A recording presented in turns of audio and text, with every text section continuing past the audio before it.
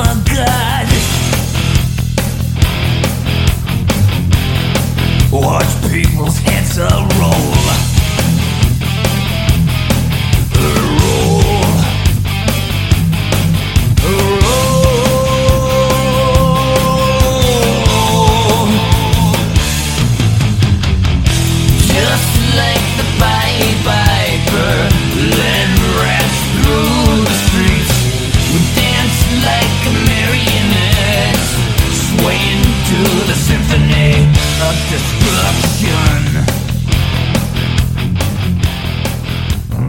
Okay, so welcome back to Ready Player U. I'm Mike.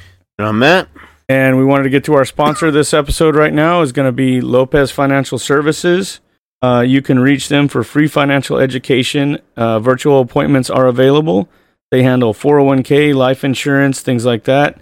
You've likely come across a situation in your life where you've seen a GoFundMe page or anything trying to raise money for funeral services or life insurance coverages, cancer treatments, diabetes, things like that. I personally had a meeting with them the other day, and I'm rolling over everything in both of my 401ks into a situation with them to where I'm going to make money, and if the market crashes, I don't lose any money. And if it doesn't make any money, I don't lose any money at the same time. But if it does grow, I make money. Their motivation for making you money is they only get paid if you get paid. So call Lopez Financial Services today or text, if you prefer, at 530-417-8224. Now, let's get to the show. As the intro might have introduced, the intro song might have suggested. Yeah, so the big spooky season is over now. Yes, and we are going to go into a Megadeth. Oh yeah, well, it's fucking much food we're going to be fucking eating later on this month. Oh yeah, that's going to be a good time right there. Oh yeah. Nothing but food comas and whatnot coming up. And football. So, if that wasn't enough innuendo for what we're going to be covering, it is a band called Megadeth. If you might have heard of them. Yeah, I think I've heard a few songs of theirs. They have a couple of hits. Yeah. Yeah. I mean, 40 years, 16 albums. That's fucking... and they're still doing stuff. As of 2023, the band sold more than they sold more than 50 million copies of their albums worldwide. Wow. Now, I know Dave Mustaine had went through some serious shit recently where he was battling throat cancer. Oh, yeah. And then he survived that. I don't know if he's still singing or what's going on. Yeah, I think that's why he has like maybe that deeper voice or something. Is he still singing then? I believe so, because I know there was a time during, I think, the 80s, early 2000s, the band had actually disbanded because he suffered an arm injury. Really? What happened there? I don't remember that. That I'm not sure. It was disbanded 2002. He suffered an arm injury, but they reestablished in 2004. So they broke up for 2 years? Yeah. Hey, where's the pretty lady at? She's hanging right there. Oh, that's normally where I put the back scratcher. The pretty lady's usually hanging on that one. Back scratcher? Yeah, I got the back scratcher right over there. Would you like to do the honors and crack the first beer? I don't mind if I do. There you go. Oh, that sound. Oh yeah. Cheers. Especially the way this week's been. Shit. Mm-hmm. Had to go drive to Fresno just to fucking get a paycheck this week because we had a couple of apprentices that are going to school for electrical. It was their time to go back to school, so I'm up in Fresno for a couple of weeks. Oh shit. What's our first song we kicking off today? Okay, so I'm thinking something off of their Killing Is My Business and Business Is Good. Yeah. And actually, I did find a little backstory on one of the songs, if I can find the damn thing. It's, shit. What the is that the one I was... Page you had didn't load no more, huh? No, I lost it because I was looking up their mascot and... but you know what? I'm kind of curious to see what that cover of these boots are made for walking. How Let's that jump one into is. it. Yeah. No, we don't want ads. Yeah, I don't know how to get rid of ads. The song was originally done by Nancy Sinatra in 1966. I'm definitely wanting to hear what their version of is. Let's get into this one. Yeah. These Boots by Megadeth.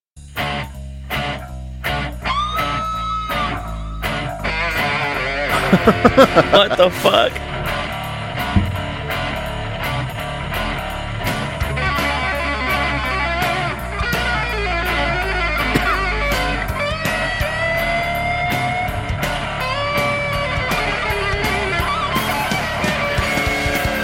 Oh, that picked up really fast. Yeah.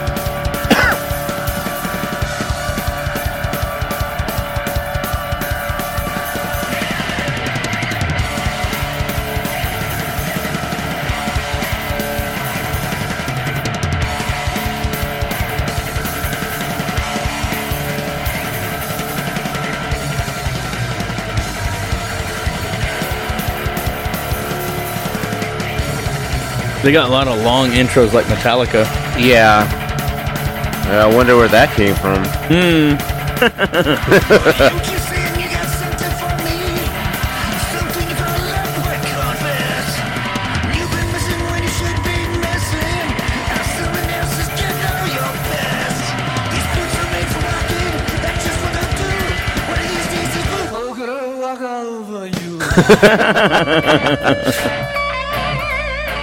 That was a trip. Yeah, no, I've never heard that. I don't think I've.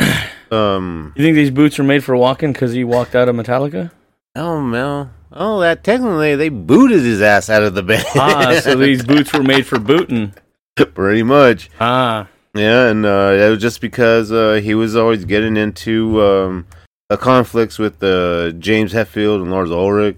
Yeah, Lars and James seem to be the core dudes that if they say goes. Yeah. Well, not so much anymore because they kind of relaxed themselves. Yeah, they got over themselves. Yeah, that control issue. Yeah, then with Kirk too, he was always playing the referee between the two. Yeah, and then Robert Trujillo, he's just there. No, he's actually but he's vocal too about some things and he's got his influence too. And so Megadeth started off in '83, so I'd make him 40 years old. So we were a year when they formed. Yeah. And it was because of substance abuse and conflicts. But I mean, that's kind of ironic, I guess, because Metallica was known as Alcoholica because they drank so and party so much and shit. And then they kicked out Dave Mustaine before the debut album. Yeah. Well, so he didn't have did he have some kind of, he had to have an influence on him. He did help, he composed some of the group's early songs off of some of their beginning EPs on I believe it was their early EPs, and one of the songs was Mechanics, which I believe they did perform while he was with Metallica. And after he left the band, he took the song with him. Really? Yeah, because he used it at the beginning with this other band. What was it? Panic or something? Wait, the band he was in before Metallica? He was in with Metallica before Metallica. Yeah. So I guess let's hear Mechanics and see how this one sounds.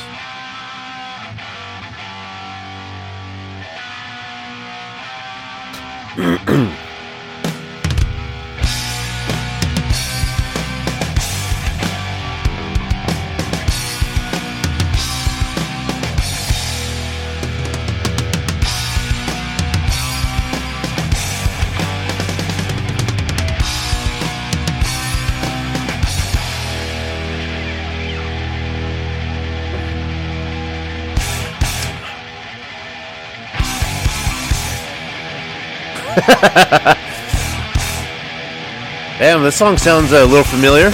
Yeah. I wonder where Metallica got this from.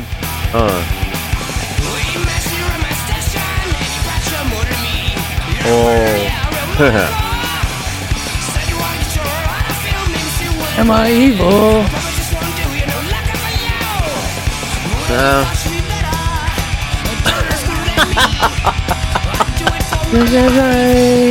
I'll take your life. Yeah, that's definitely an influence.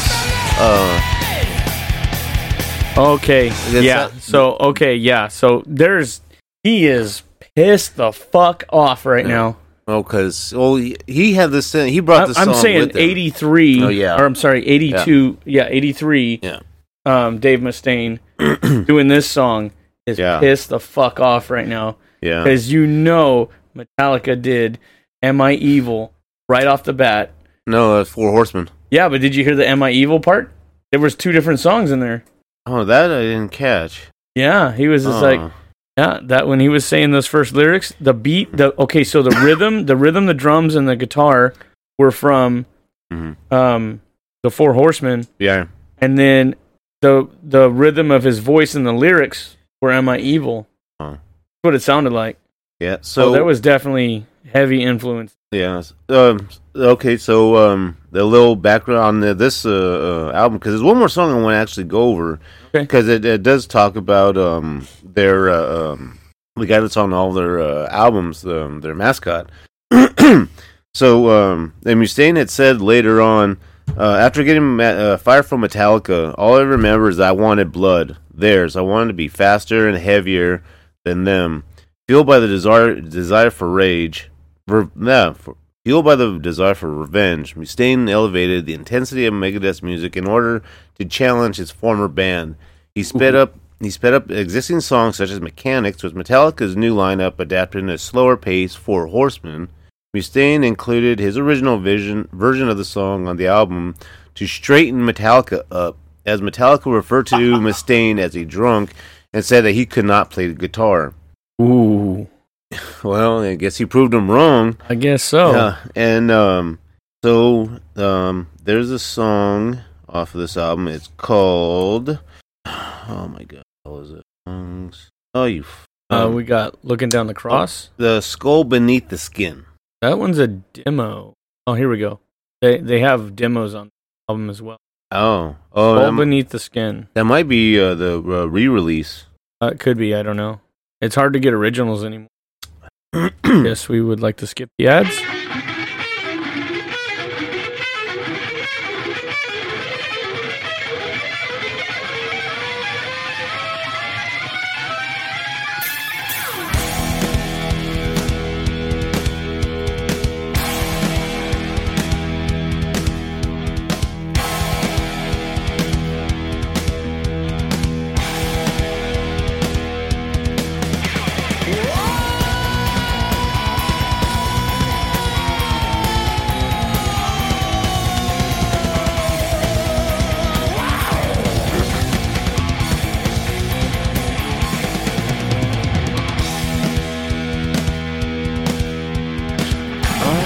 Okay.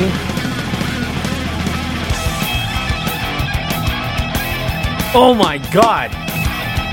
See, I've never heard this. Do you hear the Metallica? You hear certain riffs. Yeah. Oh wow.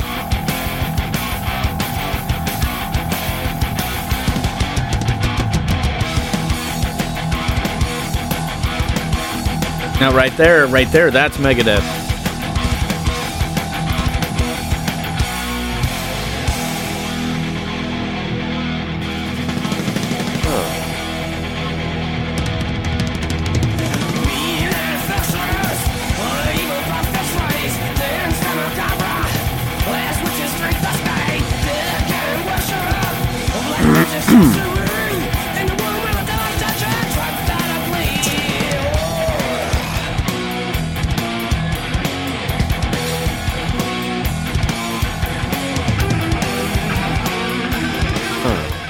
Yeah, so I can hear his voice sounds just like it does all the way through 16 albums. I mean, it doesn't change. Yeah. Yeah, and it's not like when we did Rob Zombie last week, where you could tell early on he was still finding his groove and his voice, and then he became Rob Zombie. Yeah, starting off with White Zombie, it was the early 80s, 90s. Yeah. And then, when he went off into the solo shit, then he definitely started changing, the style, but still kept that original sound, too. I'm saying, from when he started his first album at White Zombie, but then, by the second or third album, it was his. Yeah, it's definitely how it was. So this song was actually, it's the mythic creation of Vic Rattlehead, which is their mascot, is addressed in the song "The Skull Beneath the Skin" from "Killing My Business, Business is Good." Prepare the patient's scalp to peel away. Metal caps his ears. He'll hear not what we say. Solid steel visor riveted across his eyes. Iron staples close the jaws so no one hears his cries. So basically, hear no evil, see no evil, speak. Exactly. And Vic is a skeletal figure wearing a suit that embodies the phrase, see no evil, hear no evil, speak no evil. Damn, I didn't even know that that's what they did that from. As well as a symbol of censorship. His eyes are covered by a riveted on visor. His mouth is clamped shut, and his ears are closed with metal caps, which you can see right there from the artwork. Yeah, exactly. So that's pretty cool. It's like, I'd never. I love that there's a story and mythology or a reasoning behind it. Yeah, and I seen I think it was on Facebook or something, or maybe one of these. I think it was on YouTube. They had like see who had the best mascot, and so it was him. Then I think he had a guy from Disturbed. Then I forgot who the other ones were too. So this album they did with an independent record, and they were giving they were given $8,000 to record and produce this album. However, this proved not to be enough, and the band was given a further $4,000. So that's $12,000 to do an album. Instead, a majority of the budget was spent on drugs, alcohol, and food, prompting the group to fire the original producer and produce the record themselves. So $12,000 down the drain, huh? Yeah, for drugs, alcohol, and food. At least they're eating while they're high. It doesn't say what drugs they were doing, huh? No, it didn't. So, after that, they did their second album, So Far... nope, that's not the album I wanted. Their first major album was called Peace Sells, But Who's Buying? And this one, it was the album's cover art features the band's mascot, Vic Rattlehead, in front of a desolated United Nations headquarters. They're getting political. Yeah. I love it. So, good talking about Vic Rattlehead. The name of Vic stands for victim, and Rattlehead comes from what Mustaine's mother used to say to him when he was headbanging. Don't do that or you'll rattle something loose up there. And this then led to the expression to rattle one's head, meaning headbanging. According to Mustaine, the mascot represents his feelings about religious repression and freedom of expression. Okay. So, I definitely want to hear Pete Bells because I think I know that song. See that I think that's one of the more famous songs that I know I've heard of. I believe so. Yeah. See if we get YouTube. Yep. They definitely did it with another ad there. Huh, yeah, this is the band's second ever single in November of 96. Really? So, Killing Is My Business, it came out in 85. And then a year later, they came out with this in 86. Oh, okay. Let's hear this one here. I'm pretty sure I've heard this one. Oh, definitely. Yes. Definitely heard this one.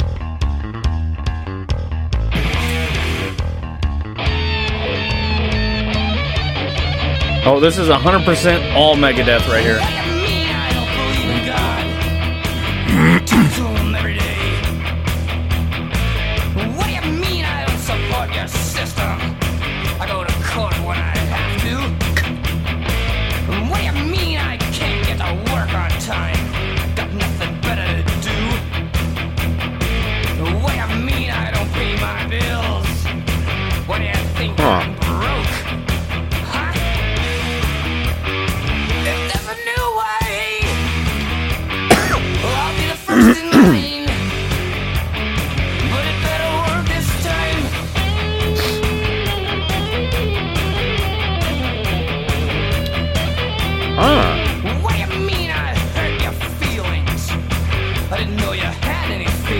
Damn. What do you mean I ain't kind? Just not your kind. What do you mean I couldn't be the president of the United States of America? Tell me something. It's still we, the people, right? If there's a new way, I'll be the first in line. But it better work this time. I like that. Yeah. In 2006, VH1 ranked Peace Sells at number 11 on the list of the 40 greatest metal songs of all time. In 2023, Rolling Stone ranked the song number 19 on their list of the 100 greatest heavy metal songs. The song reflects Dave Mustaine's political and social beliefs. Title of the song was taken from a copy of Reader Digest that Mustaine saw that had a story with the word "peace sells, but nobody's buying." The lyrics in the song were written on the wall of the band's rehearsal space due to Mustaine not having a pen and paper to write with. And there you go. The song dispels stereotypes of metal fans that were pushed by the media throughout the 80s. I wrote it because I was tired of people mocking metal in general, mocking people who are metal fans, Mustaine told the Rolling Stone. It was hard for me to watch the way we were stereotyped on TV just as dumbasses. For the most part, I think that a lot of musicians are very intelligent, very talented, and it's a bummer the way people have been stereotyped. And he's right. Exactly. He's definitely right. Because some of the biggest metalheads I know are 9 to 5 working guys. They're either have their own business or they're very articulate. They're very they're very well read, as in they know a lot of things about a lot of things. They're very wise in certain areas. Yeah, even like rappers too, like E40. E40. I mean, 2 Chainz is a college graduate. I think he graduated from Brown University or Stanford or something like that. Oh, he's a very educated dude. Yeah, there is a lot, but when it comes to metal, it's like, it's loud. Now, Corey Taylor, he's a really real red, fucking intelligent guy. Oh, yeah. He's a goofball, too. Yeah, It's like with the rappers and metalheads and musicians in general, and they come up with these clever ways to frame a paragraph or a song or tell a whole story in a couple of minutes. Mm-hmm. That's what I tell Anthony. I say, you got to get good at English because you got to master it before you can fuck it up. You know what I mean? Yeah. Once you know how to work the language, then you can ad-lib it, you can chop it up, you can butcher it, and you can put it together in any form you want. And it's a very creative way to do it. Yeah. And that's what they do. Yeah. This Peace Sells has been regarded as a milestone in American thrash metal movement, along with Metallica's Master of Puppets, Slayer's Rain and Blood, which were also released in '86. So when to this time, so he was kind of like competing with Metallica at that time, big time. So with Master of Puppets and stuff. But I think this was his first breakaway right here. I think this was his first his own sound, and I didn't hear anything in there from Metallica. Yeah, it was his own writing. Yeah, his own standalone sound. Yeah. This one was the first major label through Capitol Records, because the first one was an independent. So I mean, you could definitely tell, the kind of the gritty sound, but this one sounds a lot more polished, a lot more cleaner. I don't recognize any other songs off this album. Yeah, you know what? I'm curious about what The Conjuring is.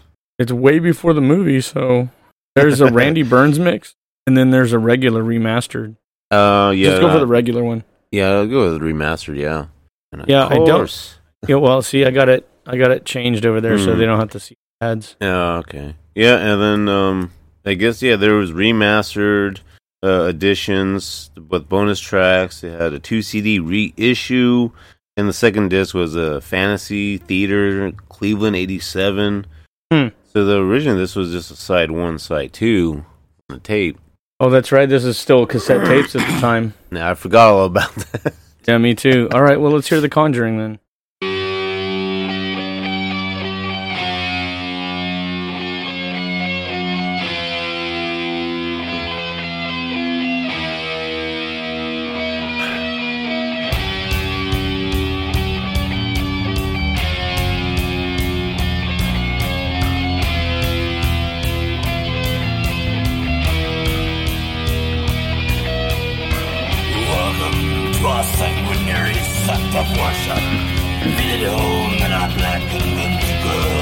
as we magnetize all those who oppose us.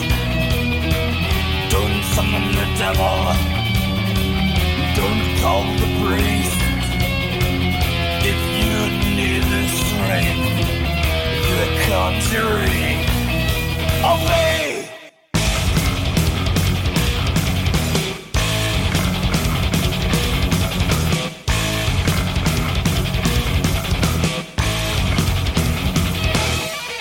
Oh, yes.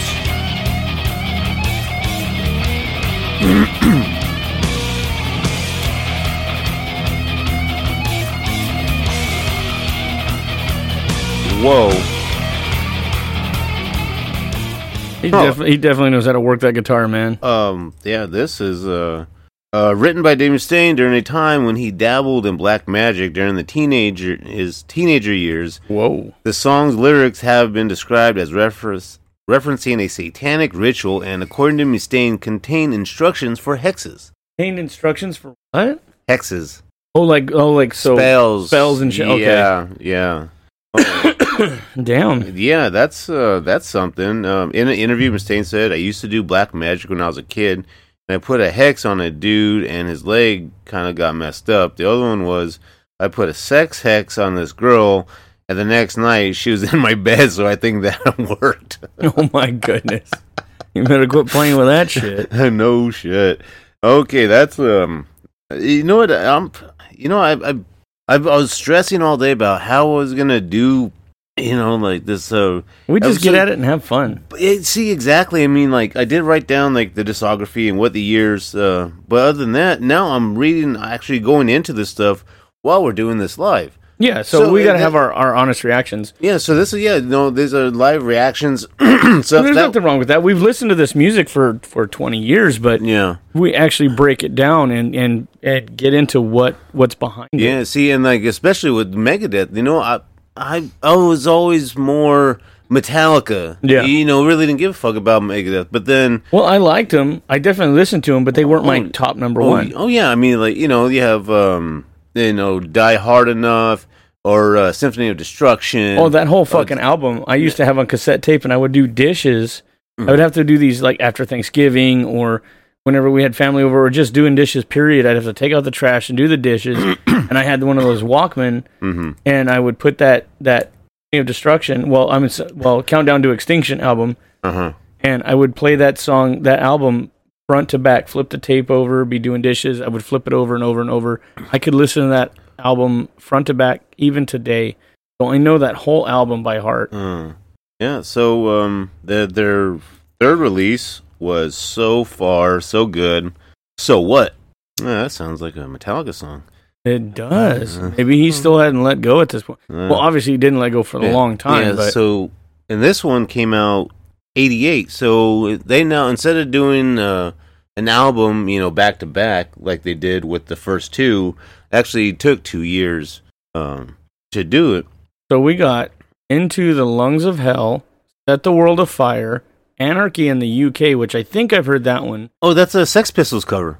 Really? Yeah, it's fucking... Okay, so there's Mary Jane, 502, In My Darkest Hour, Liar, Hook and Mouth, Into the Lungs of Hell, Set the World Afire. Okay. And that's going into the remix. That's a remix, remastered edition, bonus tracks. Okay. What did you want to hear? You know what? I'm curious about their version of Anarchy in the USA, because I do know that song by the Sex Pistols. Well, this one's Anarchy in the UK. Oh, UK, yeah. What did I say? The USA? Yeah. Did the Sex Pistols do USA? No, okay. no. I misspoke. It's Anarchy in the UK. Okay, we're so used to saying USA. Yeah. Okay, so when did this album come out? This came out in 1988. Oh, okay, so 2 years after Peace Sells. Well, right before, actually, when Tracy Ullman was doing The Simpsons, before it came out in 89. Yeah. That's what I'm thinking. Yeah, and a year before my sister was born. Yep. All right, well, let's hear Anarchy in the UK then.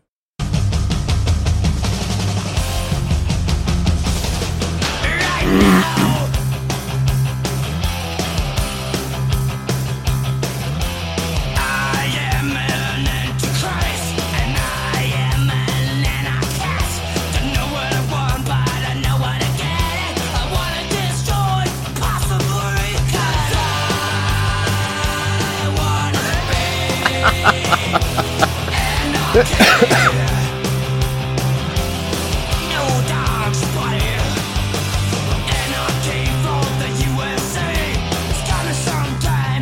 Okay, that was a coincidence. Right?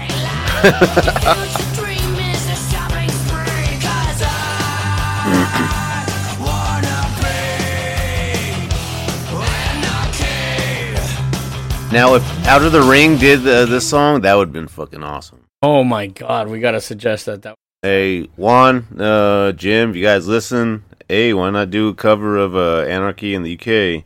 That would make a great rock song, which it would go right back to the Sex Pistols. Yeah.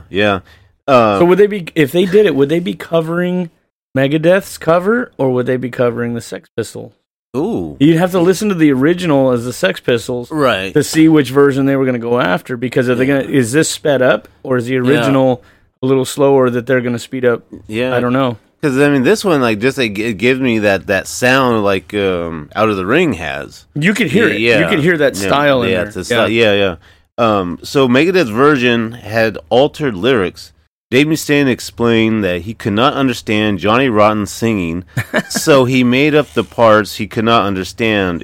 In a notable example, the line "another council tendency" is changed to "and other cunt-like tendencies."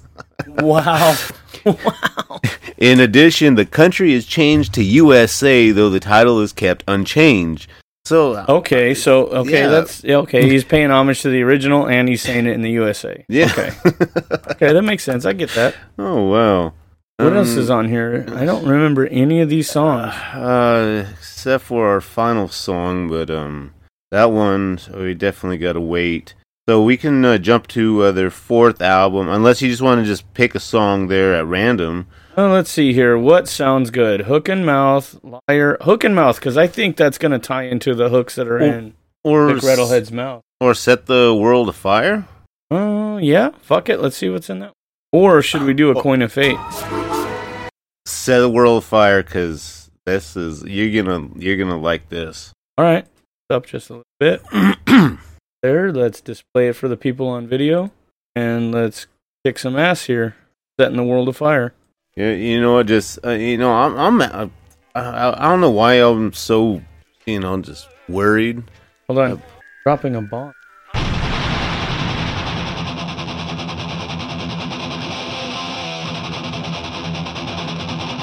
Almost like a Motorhead sound. A little bit of Lemmy in there, yeah.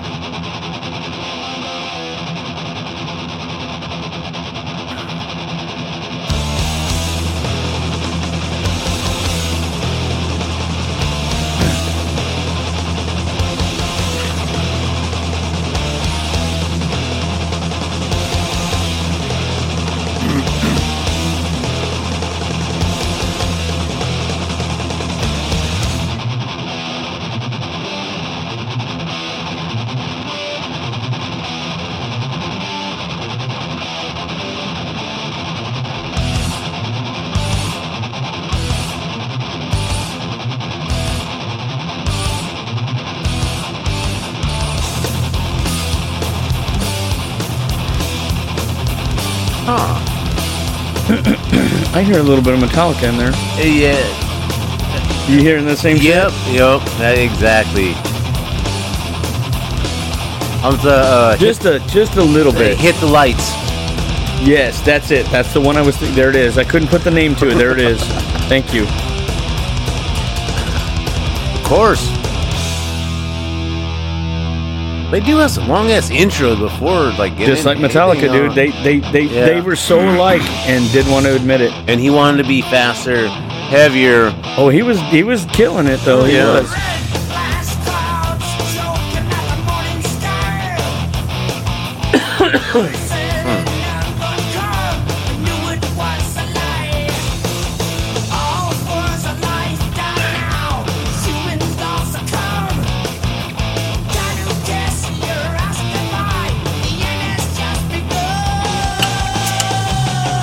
Oh, that sounded cool. Oh, that sounded beautiful.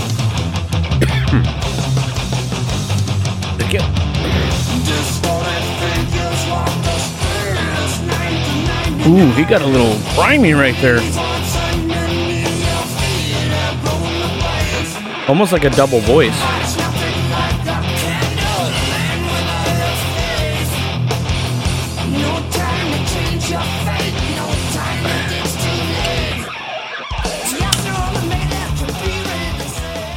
Dude, that song is 5 minutes and 48 seconds long. Wow.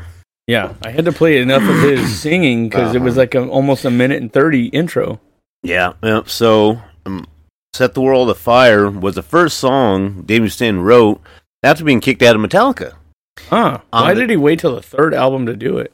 On the topic, Dave Mustaine said, "The first song that I wrote on my way back from New York was written on the back of a cupcake wrapper," if you can believe that. What flavor was the cupcake? I hope it was the yellow ones. It's chocolate no more. You can't do chocolate no more? Chocolate's bomb. I mean, I have like little pieces of chocolate, but I can't eat like chocolate cake and... What about a chocolate woman? Did you get a black girl? Oh, I have. You have? Lucky bastard. I haven't had an Asian or a black girl. I've been with both. You've had an Asian girl? Mong. Did she scream the whole time? Was she loud? I don't remember. You don't remember? That was like 15 years ago. Wow. Yeah. That's like something you never forget. So the song was originally titled Megadeth, inspired by a political pamphlet Mustaine had read on a bus ride after being kicked out. After the band decided to use the song title for the name of the band, they retitled the song Set the World Afire. It said, "The arsenal of Megadeth can't be rid." I thought, what a fantastic song title. That song later became Set the World Afire. So in the midst of having a problem naming the band, it was suggested that we call ourselves Megadeth instead of the song. With extreme lack of foresight, I decided to go with that, not knowing what a professional setback the name would be for us. No one imagined this band would become this successful at the level where the name would affect us.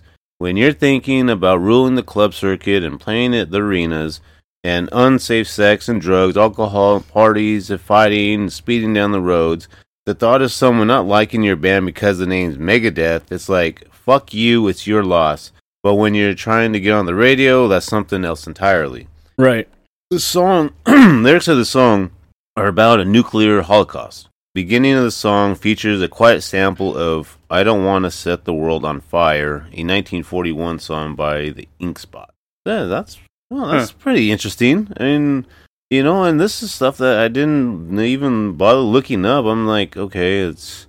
I mean, that's how people learn. They learn right along with us. They don't have to do the homework. We're doing it for them. Yeah, but I'm really enjoying it. I mean, like, this is, I'm not a... no. I would pick and choose my albums because there's a few that I would definitely go for all the hits. Yeah. Except for Countdown to Extinction. That whole album is a hit for me. Yeah. So, yeah, I'm trying to find, let's see. Their next album was what? Rust in Peace. And Hangar 18. I believe... Oh, okay. I like... two of my favorite songs off of this album are Hangar 18 and Holy War's the Punch. Okay, yeah. I think I've heard that one. Hangar 18, I believe... is about aliens and extraterrestrials and the Roswell crash way back in the day. Well, let's play that one then while you're looking it up, because that one I really dig that one a lot. Yeah, so this was Rust in Peace came out in 1990. So the first album in the 90s. Right on. Yeah, so it was 2 years later after their last one. Okay, yeah, so it says right here, in 1947, near Roswell, New Mexico, eyewitnesses reported something had landed. This supposed to be like one of the hangars in... Hangar 18 is where they took the spaceship. In Area 51? Yeah. There he is. Vic. They even gave him a voice.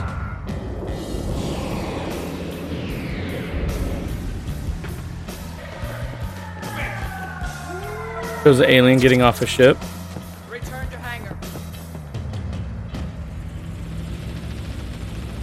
Porting him in a box truck.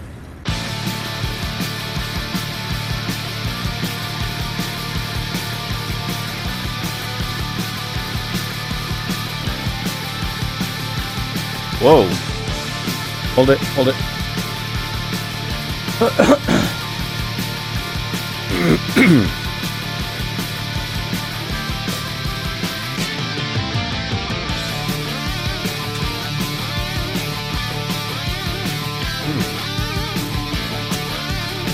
There's all kinds of aliens in cages.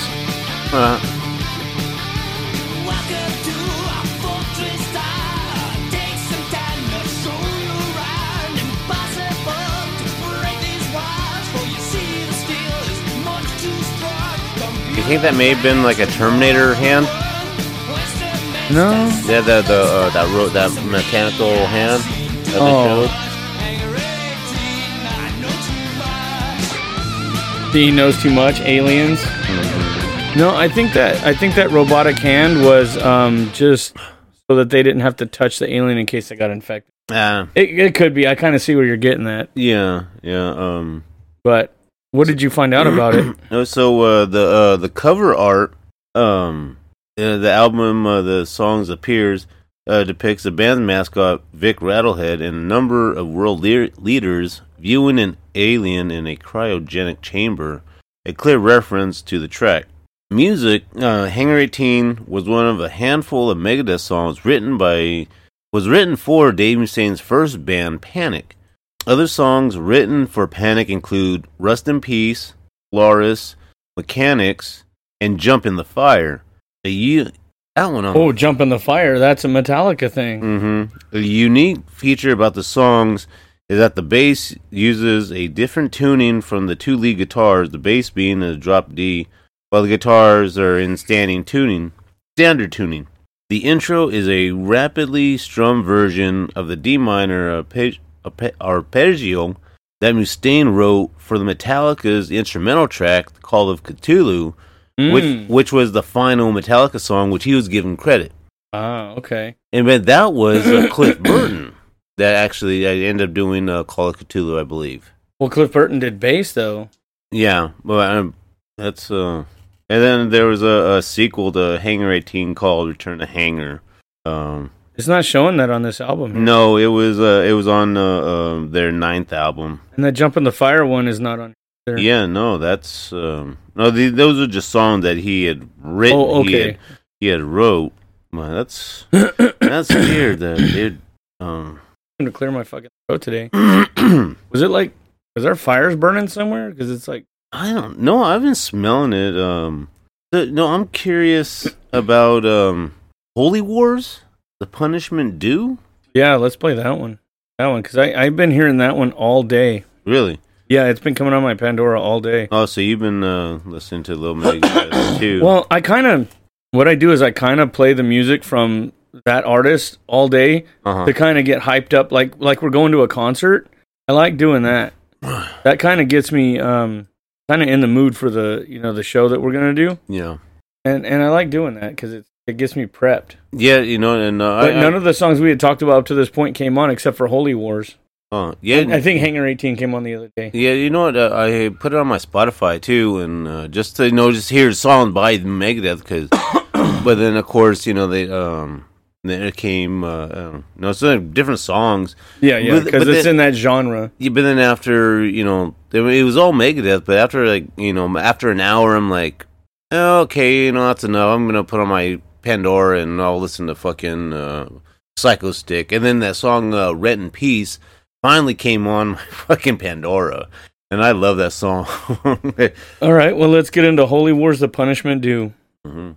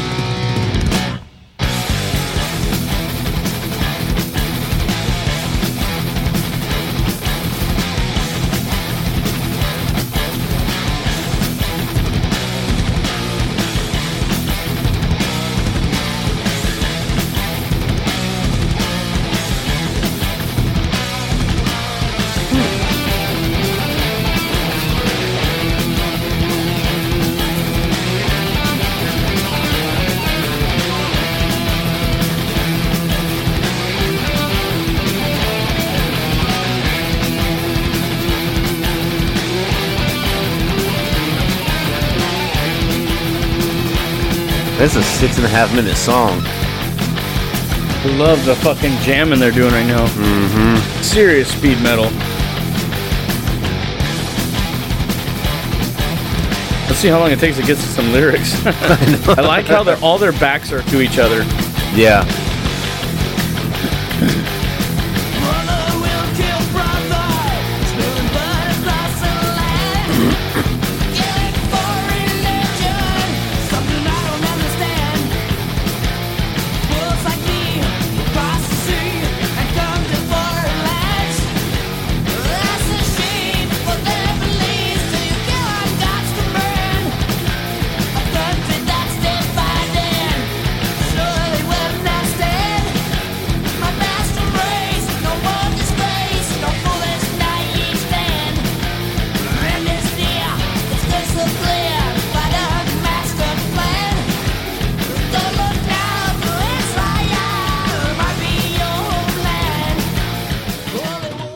So, yeah, I faded it out right when he says Holy Wars.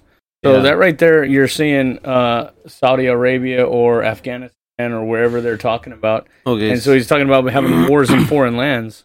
You finding a synopsis on it? Yes, actually, that's what I'm kind of going through. The ones that actually have like a background on them. Okay. The song has an unusual structure. Opens with a fast thrash section, shifting at 2:26 after an acoustic bridge by Marty Friedman to a different, slower, heavier section called "The Punishment Due," interspersed by two guitar solos played by Friedman before speeding up again with a third final solo played during the segment by Dave Mustaine. The entire song is commonly referenced as to Holy Wars, with "The Punishment Due" referring to the heavier, slower section. The lyrics deal with the global religious conflict, particularly in Israel and Northern Ireland. In an interview with UK magazine guitarist, Dave Mustaine said that he was inspired to write the song in Northern Ireland when he discovered bootleg Megadeth t-shirts were on sale, but was dissuaded from taking action to have them removed on the basis they were part of a fundraising activities for the cause, the Provisional Irish Republican Army. The Punishment Due is based on popular Marvel comic book character Punisher. Holy shit. Wow. So he has a little comic book influence too. So, and this legacy, Holy Wars Punishment Due, is widely considered one of Megadeth's greatest songs and one of the greatest songs in metal. It's definitely been playing all day. I got hooked on it. Yeah, and it was on Rock Revolution, Rock Band, Guitar Hero, Warriors of Rock, and Rocksmith 2014. Huh. I don't remember. But I think it was you had to download the fucking song and shit, or the album. Now, this next album is definitely my favorite album. Oh, yeah. Yeah, and this Countdown to Extinction, their fifth studio album, came out in 92. So they took them another 2 years to come out with... well, he's not rushing it. No. And it received positive reaction from music critics and noted politically oriented lyrics and simplified sound in comparison to the previous record. It achieved double platinum. The record was nominated for Best Metal Performance at the 93 Grammys, and the album's title track won Humane Society's Genesis Award for raising awareness for animal rights issues. This is the first album where it doesn't have Vic Rattlehead on the cover. Yeah. It was a very bold move of them. Yeah, and Symphony of Destruction, obviously top tip. Oh yeah, definitely was our intro song, but I mean, Skin of My Teeth, Architecture of Aggression, Foreclosure of a Dream, Sweating Bullets, This Was My Life, Countdown to Extinction, High Speed Dirt. That one's awesome. You need to get a little closer here. Psychotron and Captive Honor. Those were fantastic. Yeah. Whole album front to back. Yeah, I say, I mean, and the one song I've been coming on more is Sweating Bullets. Oh, I fucking love that song. But, just the way, I mean, for I don't know how many years, I mean, I haven't looked up the lyrics, but when he's going to that part, it sounds like sweating balls, not sweating bullets. I never heard him say that. I never thought I heard him say that either. That's what's crazy. So here's one of the greatest songs off this album, Sweating Bullets. Oh. Hello, me. Meet the real me. In my misfits way of life. A dark black past is my most valued possession. Hindsight is always 20/20, but looking back, it's still a bit fuzzy. Speak of mutually assured destruction.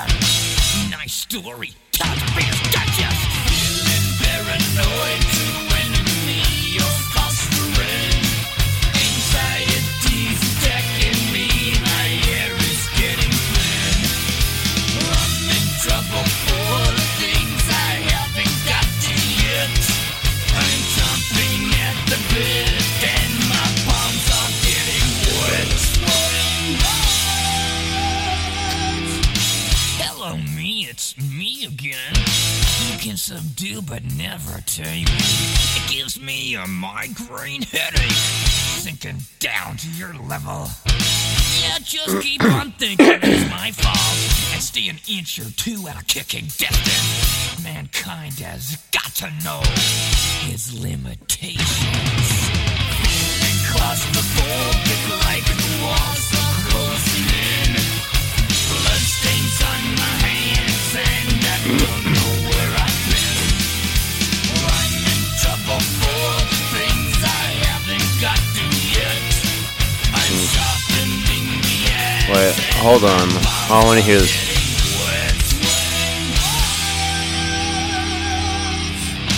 Oh, yeah, see? Huh.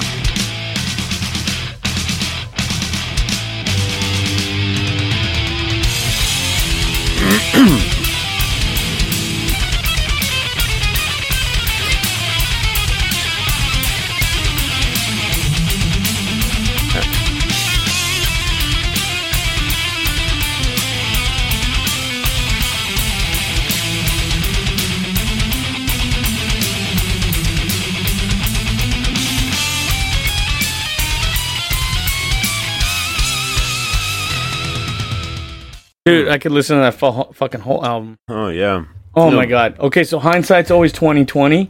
When you make a mistake, you always see, well, oh, I should have done it this way. Your vision is perfect on what you should have done afterwards. Mm-hmm. So, the lyrics are a first-person perspective of someone suffering from schizophrenia. Mustaine wrote the lyrics to express an idea that everyone suffers from mental illness in their own ways, stating, I wrote that about myself. It was pointed out to me that I'm kind of schizophrenic and I live inside my head, which is something I don't subscribe to, but I enjoyed the theory nonetheless.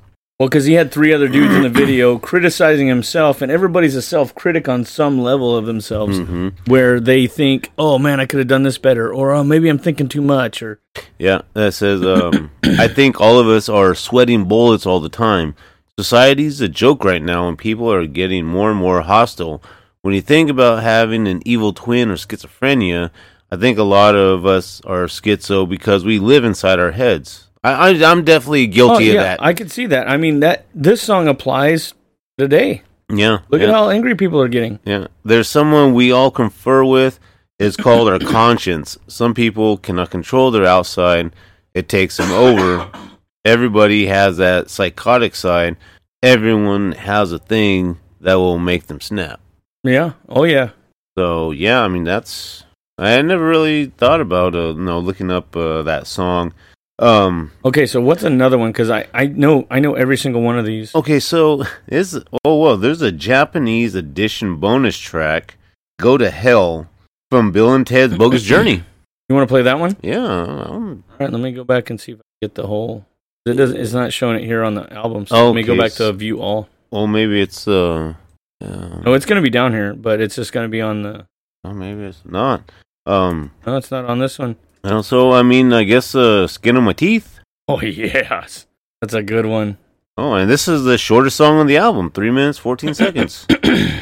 Yeah, let me pass these ads here, and we will go full speed who are watching on video.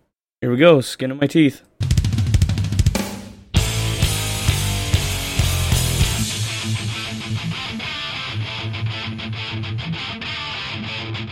Okay, yeah, I definitely know the song now.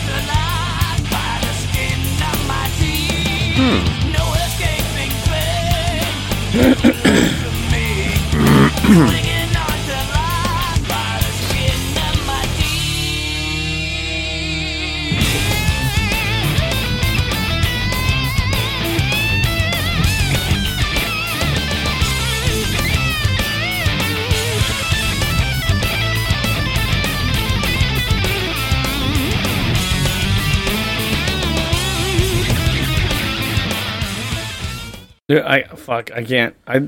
Dude, I put this a whole album on today while I was at work, and I played the whole fucking album because we were on the subject, and I'm like, you know what? I haven't listened to that album since I was a kid. I've heard songs here and there, but I'm gonna do the whole album like I'm doing dishes. Yeah, and the song deals with the theme of a suicide attempt, similar to the origin of the phrase "skin on my teeth," where the commentator narrowly escapes death. Okay. Oh wow.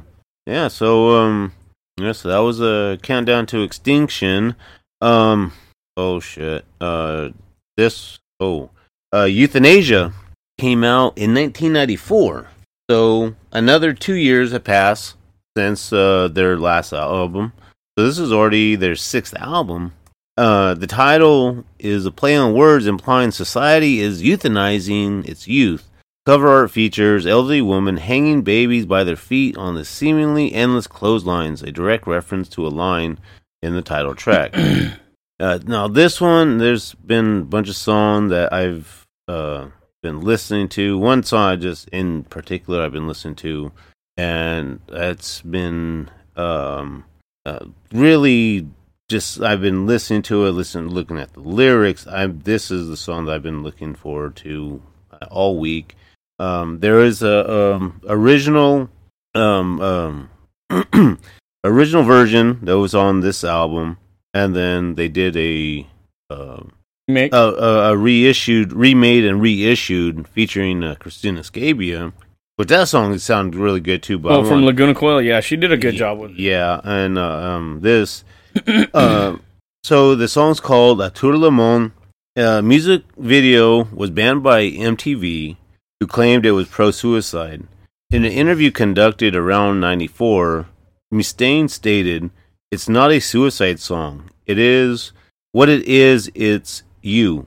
It's when people have a loved one that dies, they end on a bad note. You know, they wish they could say something to them. So this is an opportunity for the deceased to say something before they go. And in my impression of what I would like to say to people, if I had, say, 3 seconds to do so in life before I died, I'd say to the entire world, to all my friends, I love you all, and now I must go. These are the last words I'll ever speak, and they'll set me free. I don't have to say I'm sorry. I don't have to say I'm going to miss you, and I'll wait for you. You know, I'll just say, I loved you all, good, bad, indifferent. I loved you all." And the chorus, "A tout le monde, à tous mes amis, je vous aime, je dois partir. To everyone, to all my friends, I love you, I must go." Well, you did that really well. You should start speaking French, motherfucker. Oh, I've been practicing reading that part. Here's a toot your mound. Yeah, you just sound so wokey. I love this song. Yeah, me too. You want to play the whole thing? Let's do it.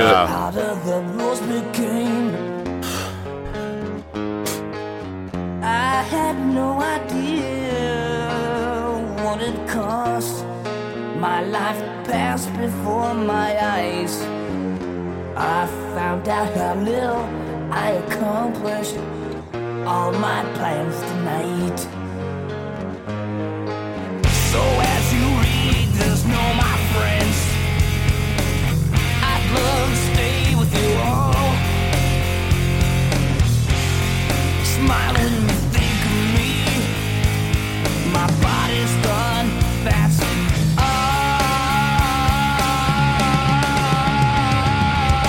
À tout le monde, à tous mes amis, je vous aime.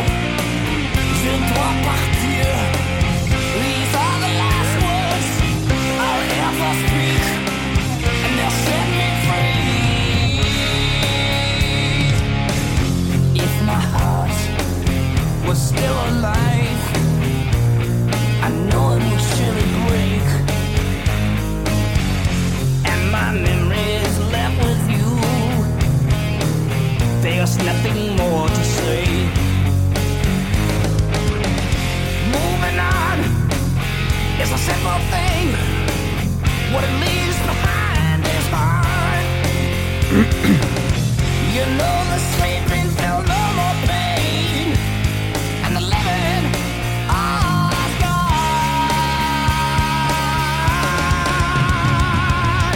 À tout le monde, à tous mes amis, je vous aime, je dois partir. These are the last words I'll ever speak, and they'll set me free.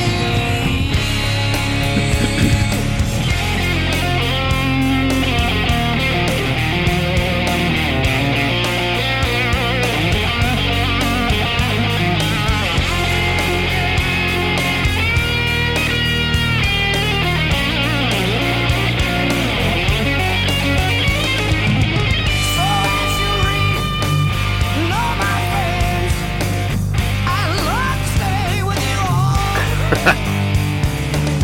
Please smile, smile when you think about me. My mind's gone.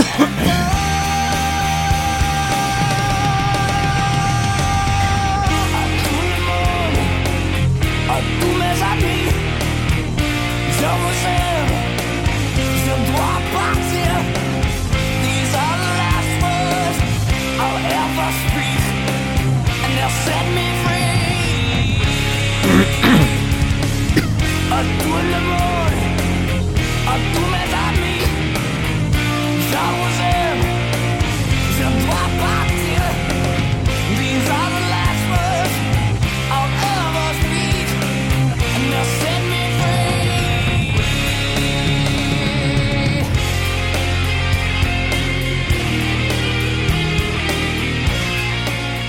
I love that sound right there. So, on that note, we have on our Instagram, if you don't follow us on Instagram, it's Ready Player U with underscores between each word. And 2 days ago, which would have been the first, this album was their sixth studio album released on the 1st of November 1994. That's how long ago that came out. Yeah, and released November 1st, 1994. Yeah, that song is, I mean, especially after I read, when I listen to the music, like I can understand, losing, my dad, my grandpa, Junior, William, and I can hear what, a little bit what the lyrics were. I could apply it to myself, but then looking what it's actually about, it's like, those that have passed away, is just like, no, this is their It's words to them that you wish you could say. No, it's the last words that they would say to you. So, no, I think about that. I mean, like, what would be the last thing that my dad would tell me, or what William would have said? And, I mean, listen to that song. It's, for me, that I hear that song and I get a little emotional, because this is, it's just a powerful song to me. Somebody's like, oh, it's a lot of screaming or whatever. Yeah, but see, that's the thing about metal and thrash metal and screamo and all that stuff. It's, you're not going to be murderous motherfucker, but you got to get your frustrations out somehow. Some people take it out in the art form of metal music. Some people do art. Some people read books. Some people go build cars, whatever. Mm-hmm. He chose to take it out with music. That's his weapon. Yeah. Yeah. So, Train of Consequences. Oh, I fucking love that song. This was their first single off of Euthanasia, and the song is included on compilation albums. Its release was a retail single, was only released in the UK, Australia, Netherlands, and Japan. However, the song was released as an extended play and radio promotional single in the US. In a review of the Euthanasia album, AllMusic said that unfortunately they have abandoned some of their more experimental, progressive elements in their music, but those are hardly missed in the jackhammer riffs of tracks like Train of Consequences. According to the WeLoveMetal.com website, Train of Consequences is a song inspired by gambling and tells of the ill effects of gambling to man and society. In a review of the album by Billboard, the song Train of Consequences, Megadeth delivered trademark aggressive rage and roll to powerful effect. Instead of rock and roll. Now, I know this song played in a movie soundtrack, I can't remember which one though. But I remember hearing it on a soundtrack. But we'll kick it off here, which starts off real quiet. This is a really quiet version that we got here. Oh yeah. Oh, it's a video. Well, no, the other video did fine.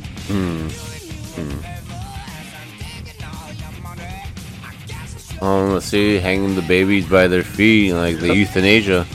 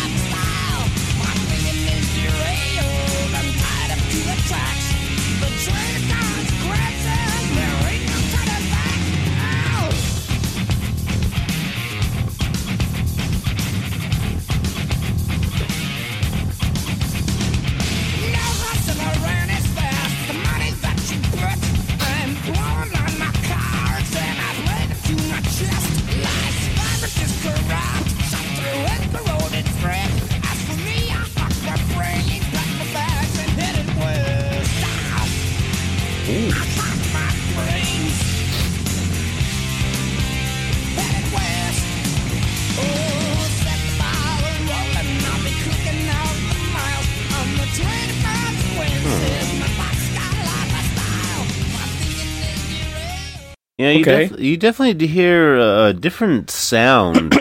Not that heavy, like their other albums.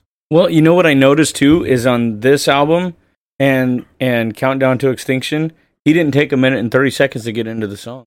Yeah, he jumped in a lot sooner. Yeah, maybe he was getting excited, or he wanted to save the speed metal parts to the middle or something, or sing over those parts too.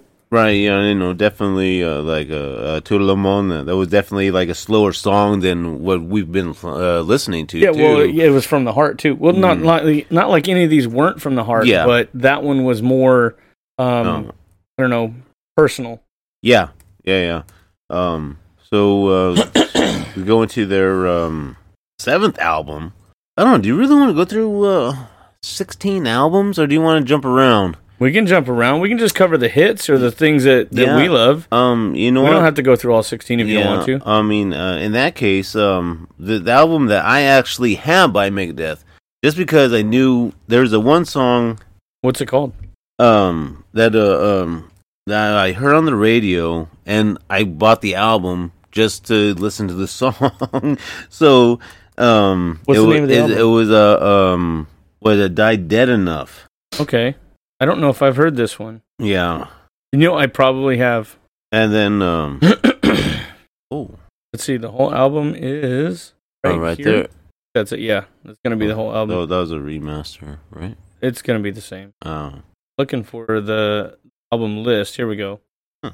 I want the whole list of music there. That way we can pick. Right. Oh, this one has Kick the Chair on it. I have heard this one. Yeah, the Scorpion, that's another good song, too. The Mice and Men. Why is it not showing? Oh, here we go. Oh. Huh. Full album. Usually it just pops up with full. Right. Usually don't have to look. Oh, it's called The System Has Failed. Yeah. There it goes. And you're wanting to hear the Die Dead Enough song. Yes. That's where I got fucked up. Okay. Now I understand. Now this one is actually in my CD player right now in the car. Nice. So I've been listening to it almost a week. Let's hear this. Die Dead Enough by Megadeth. Oh, look. There's Vic. Yep. He's back on the album.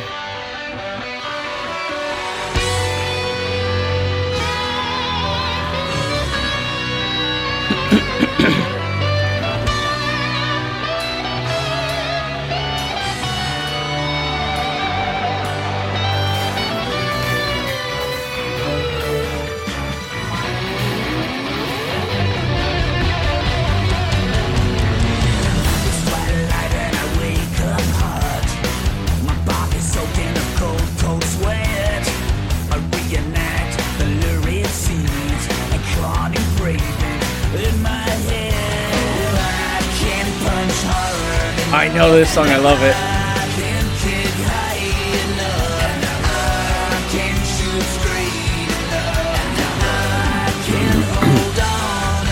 I can't stay down enough, and I can't take pain enough, and I can't breathe fast enough, I can't die dead enough. The air is thick, but the oxygen's thin.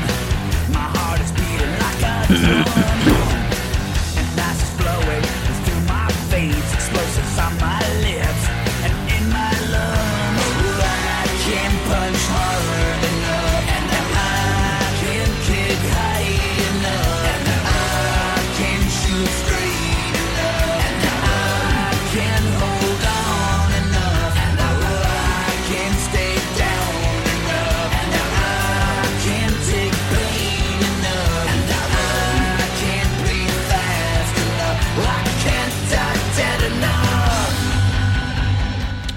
Okay, a couple thoughts. On the album cover, we see George Bush, Hillary Clinton, Bill Clinton. Let's see, who else is there? We see Nancy Pelosi way in the back, and then behind them, the FBI or the Secret Service. And let's see, Cheney has a Plan B suitcase, and they're all in line to pay for a not guilty verdict when they get caught doing something they shouldn't do. They've been trying to tell us for years, bro. Huh, I never noticed that. They've been trying to tell us for years. Wow. Yeah. So this the background of this album in 2002, like we had talked about in the beginning, Dave Mustaine announced that he was disbanding the band due to an arm injury that rendered him unable to play guitar. In a statement published in 2002, he said that the doctors expected that it would take about a year before he would recover from the injury.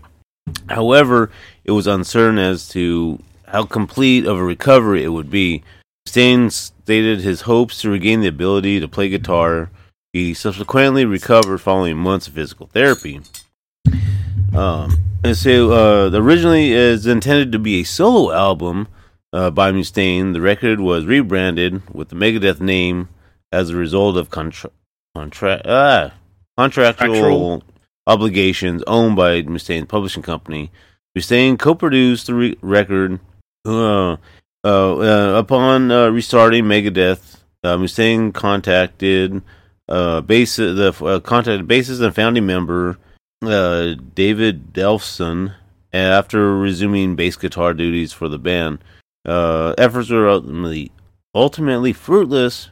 However, Elfson claimed that Mustaine was not financially willing to pick up where it was when the band broke up, did not return. So that guy played on some of the other albums, and you're right. The cover art was designed by Mike Learn and features Vic Rattlehead at a podium in front of the United States Supreme Court building, selling a not guilty verdict to then U.S. President George W. Bush. Saluting is Hillary Clinton, next to former President Bill Clinton. Behind President Bush, Vice President Dick Cheney holds a briefcase labeled Plan B.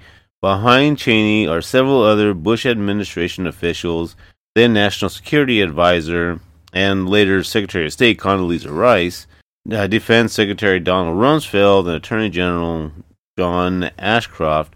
The $100 bills on the cover depict Vic Rattlehead's face rather than the one of Benjamin Franklin. Right. And, okay, so I got Condoleezza Rice mixed up with Nancy Pelosi, but all of them are guilty of some serious fucked up shit, which might have to start a different show just to cover that rabbit hole shit. I don't got the time. Oh, yeah. So Die Dead Enough was the lead single off of this album. Mustaine wrote it when he was asked to write a song for the movie Tomb Raider 2. But the proposed budget for recording was too low and the deal fell through. Later on, songs supposed to be featured in the film Saw, but ultimately was not for undisclosed reasons. This was later followed by release of Mice and Men. Additionally, Kick the Chair was released for as free promotional download. So I mean, it's a really good song. And the one that I had liked was I was just looking right now. There's a song called Shadow of Death. Ooh, D-E-T-H. Yep. Just like their name spelled D-E-T-H. And the lyrics Apparently, this is from Psalm 23, credited to David. Ooh, religious. Yeah. I like that. That's cool. Well, they're quoting Background here. So album cover. Okay, yeah. So I do know Psalm 23. The Lord is my shepherd, I shall not want. What else? That's what I can remember. That's what you can remember. Oh, I thought you were going to go into a whole thing. Oh, and yeah. Let's see. Where the Hebrew text? Yeah, the Lord is my shepherd, shall not want. He maketh me lie down in green pastures. He leadeth me beside the still waters. He restoreth my soul. He leadeth me to the paths of righteousness for his name's sake. Yea, though I walk through the valley shadow of death, I'll feel no evil, though thou art with me. Thy rod and thy staff, they comfort me. Thou preparest the table before me in the presence of mine enemies. Thou anointest my head with oil, my cup runneth over. Surely goodness and mercy shall follow me all my days of my life, and I will dwell in the house of the Lord forever. Amen. Whoa, that's something I haven't read in, I can't tell me how many years. You should start coming to church with me on Sunday, man. It's a good time. So, all right, well, let's get into Shadow of Death, which is based on Psalm 23. Auxilium meum et domino.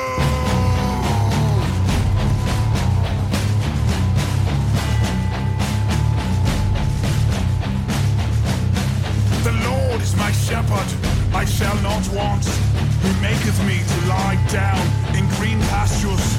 He leadeth me beside the still waters. He restoreth my soul. He leadeth me in the paths of righteousness for his name's sake. Yea, though I walk through the valley of the shadow of death, I will fear no evil. For thou art with me, thy rod and thy staff, they comfort me. Thou preparest a table before me in the presence of mine enemies. Thou anointest my head with oil, my cup runneth over. Surely goodness and mercy shall follow me all the days of my life, and I will dwell in the house of the Lord forever. I think I need to listen to this full album. Yeah.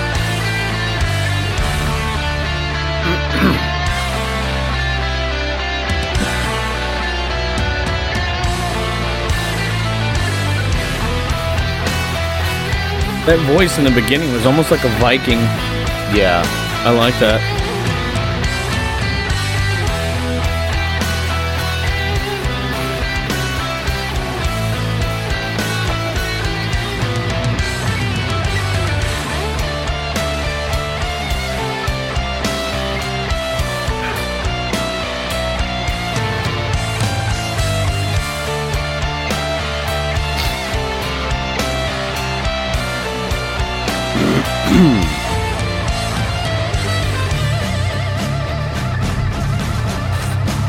About the whole song right there. We only got about 10 seconds left of it. That was the whole lyrics. That verse was the whole lyrics of the song. Wow. I didn't know that. No, And naturally, they're not going to play that on the radio. Yeah, you know, because they don't want you to have any religion on the radio. Right. If you want to play a little bit of the Scorpion, and then we can go into some of definitely these other songs I think I've ever heard. Yeah, okay, I remember that song now too. I know I've heard Kick the Chair, unless you want to play that one. I like Scorpion. Scorpion. I never heard the Scorpion though, so we could play that one. Yeah, you see, it's one like I've been switching back and forth from I Dead Enough and that one. All right, well let's hear it because I've never heard this one, and maybe I haven't. I just forgot. Oh, maybe I was the wrong song I was thinking of. This is the one. Too late. Oh yeah, no, this is the one. Okay, good. Because it's too late. Oh yeah, this is the one.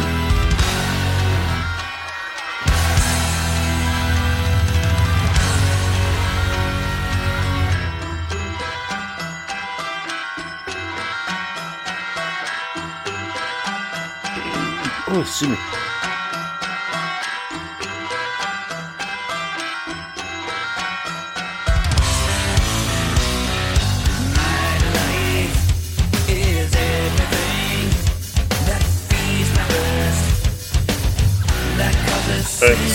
Nope.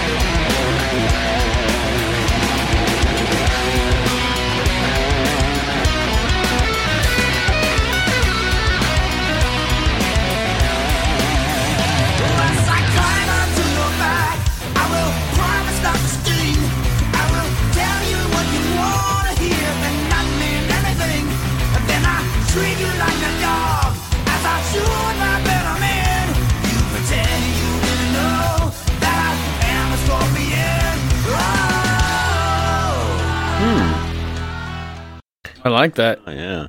Okay, so this isn't on one of their this ain't off of their own album, but this was off of a soundtrack. If you want to look up "Angry Again," that one I know. Oh my god, I love that. That was Last Action Hero. Yes, I fucking love that movie. I love that song. I did too. Even I forgot all about that. It was, it was a shitty movie, but I mean, I still enjoy it. I like it. It was one of those movies that made fun of movies. Yeah, I went and seen it in theaters with my cousins when it first came out, and that was back in '94. And then, of course, they did a song for the Beavis and Butthead Experience. Wait, Megadeth did a song for Beavis and Butthead Experience? Yeah, it was. I think it was an album because I remember first time I ever heard Megadeth was on Beavis and Butthead. As you know, they used to do the reviews and shit. Okay. Oh shit. Oh, so yeah, that's right. It's off of their Greatest Hits album. Yeah, and the album was called Back to the Start. Okay, I see that cover. I know. So here we go with the song from the. Oh, look, you can see Vic Rattlehead in the mushroom cloud. Oh shit! I never noticed that. Yeah, me either. That's right. Dope. Here we go, Angry Again. I used to play this song over and over. I forgot all about it.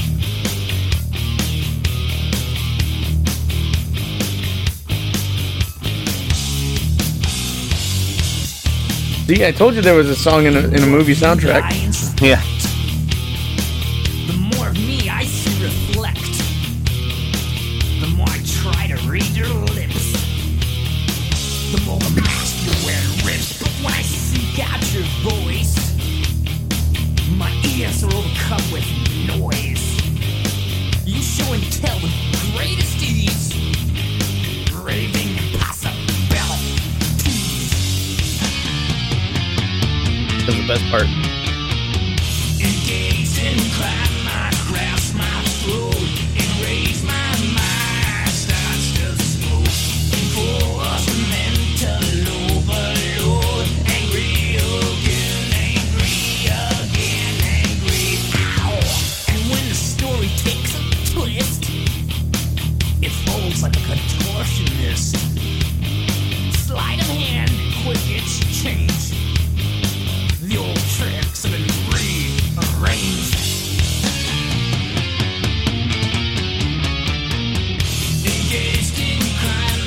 How are we on time? So take a quick 5.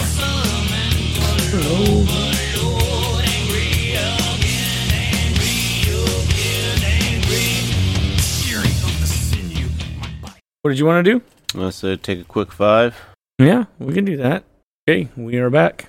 So, speaking of the System Has Failed, the System Has Failed received positive reception from critics, debuted at number 18 on Billboard 200. Mm-hmm. Album is generally thought as being a return to form for the band after release of more commercially accessible albums through the 90s. Die Dead Enough and Of Mice and Men were released as singles in 2004, and The Scorpion was released as a single in 2005. The track Back in the Day was featured in the Duck Dodgers episode In Space, No Can Hear You Rock in 2005, which featured an animated version of the band performing the song. So, let's see, what was it? I seen something that they gave, compared the album to so in spite of largely positive reception, not all reaction was completely positive. Tom Day of Music OMH had a mixed reaction of the album. Day called Die Dead Enough a slice of classic death, though noting its slightly more mainstream sound. Later in his review, however, he noted that the shadow of death is seeing that Mustaine had run out of ideas. Nick Lancaster from Drowned in Sound also reacted unenthusiastically towards the album, saying it was a severe case of Saint Anger syndrome. However, he added there was more occasional moments of the old magic. They're few and far between. And Saint Anger by Metallica had came out in 2003. So this came out a year later. and it's. I mean, you can tell. I mean, it's not the old Megadeth, but it's definitely like maybe a little tweak to. I still like it. Oh yeah, no, it's still a great album. What's the next one you got on the list here? Want to cover? Oh, see some of the rest of these songs. I don't know. I know we've hit some of the hits. So if you want to check out, I kind of wanted to hear a song with Christina Scabia, but we could always hold off on that one. We could play it if you want, but just just to hear her vocals, and it's Tout le monde Set Me Free. So it was so when they did this song with Christina Scabia from Lacuna Coil, they changed the name to Tout le monde Set Me Free to distinct it from the original. So if you're looking up the song, and she's in the video, and it's really good, especially with her vocals. I mean, I really enjoy. I mean, the original is probably still my favorite, but so this one is Tout le monde Set Me Free, and it was off of their United Abominations album. The song's title been revised in order to distinguish it from the original. Though it's on whose album? This is Megadeth. This is so bad. It was the original release of the song does not feature a grave accent with the letter A anywhere within the title, liner notes, lyrics, and cover art. This was later rectified in 2007 version.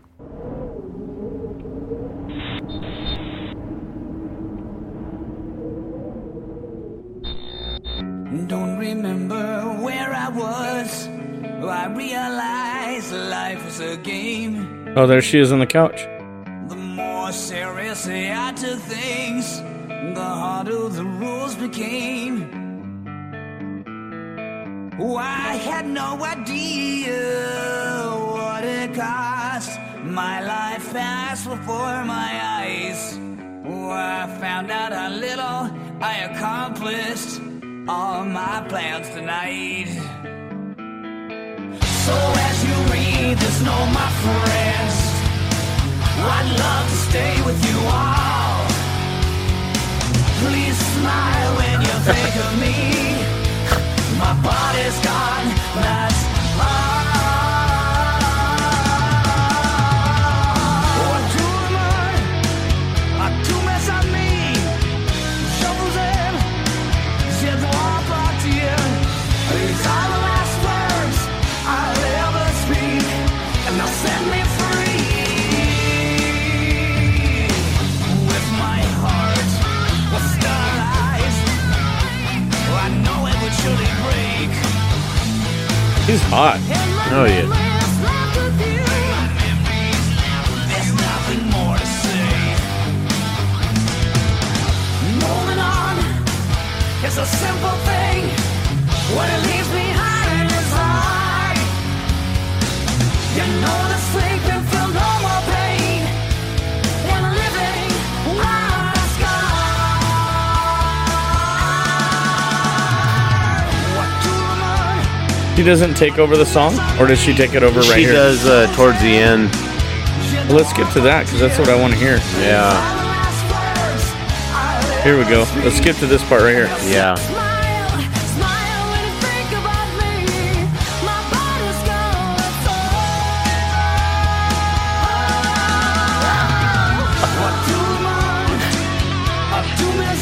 She doesn't play a big role in it. Yeah, well, you skip most of her that verse. Yeah. But I mean, she has a beautiful voice. Yeah, she's I mean, beautiful they- and has a beautiful voice. Yeah, there's so like both the original music video for Tout le monde and the remake remain banned by MTV, Wow. possibly by lyrical content that had been deemed to be retained. You Committing know, suicide. they're ones to talk when they have this fucking, what is that, real world bullshit and all that other fucking crap going on. They're one to talk, fucking hypocrites. Yeah, and the duet version did, however, air on MTV2's Headbangers Ball. I fucking love that show. I missed that show. Oh my god, that shit was. Hey, are we getting close to the album that I bought from Walmart that one time? I don't remember what the album was. It was gray on the cover, and it had like a circle with like red lines through it. Oh.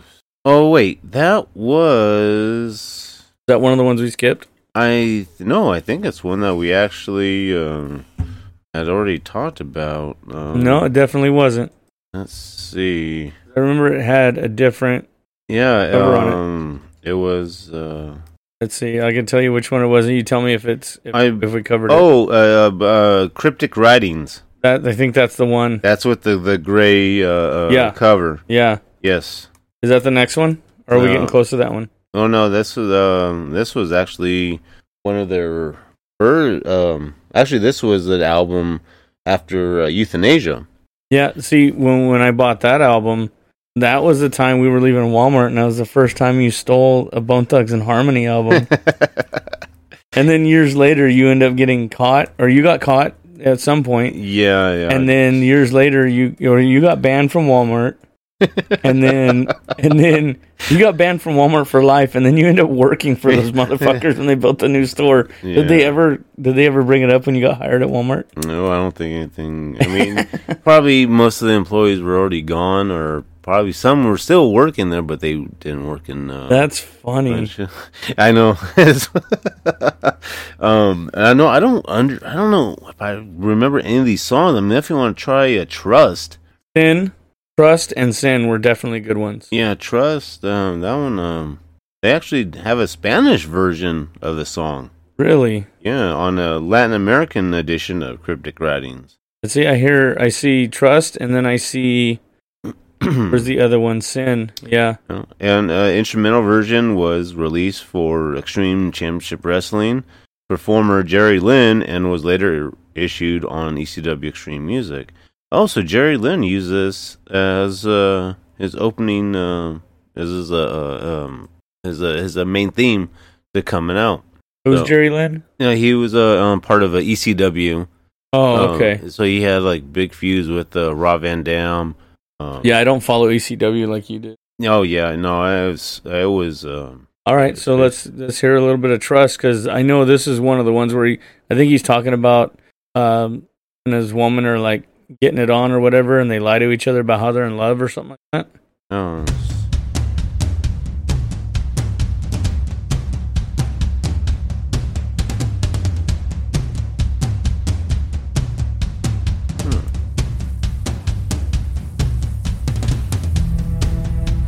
You remember it yet? Oh, see, yeah, I know the beginning, because this is the intro for Jerry Lynn. Well, yeah, but the actual song I do not remember.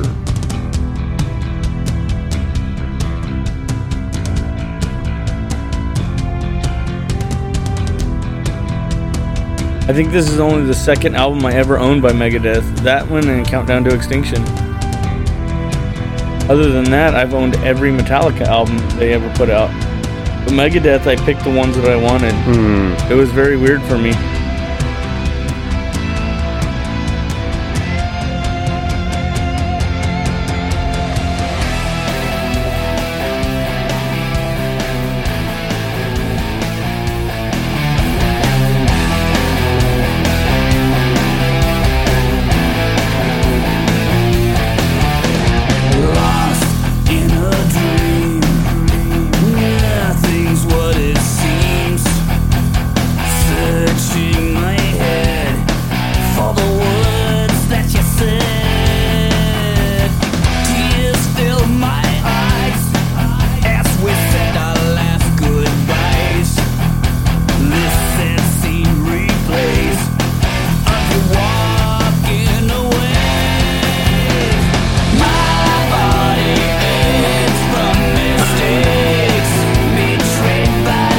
Okay, I know the song now.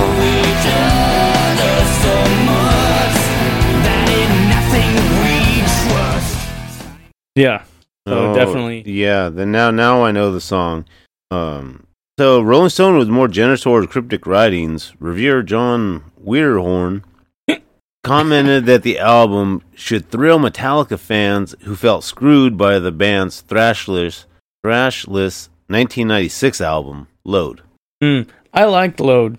I like Load and Reload. Yeah, both of them were good I albums. liked them. It was definitely a little different than what they normally did, but Yeah. I liked it. King Nothing, all that shit, dude. They were fucking awesome. King Nothing, that's probably one of my favorites. Or, damn, what's the other one? There's another one, too, on there.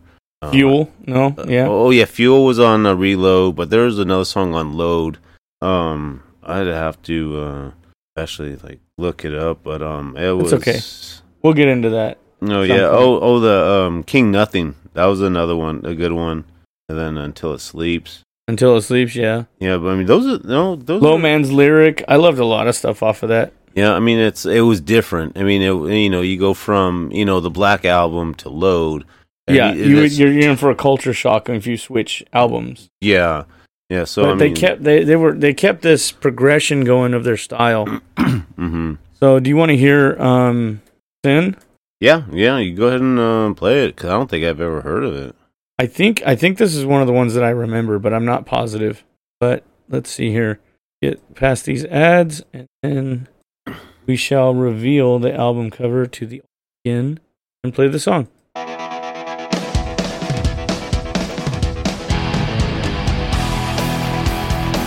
I definitely don't remember this song.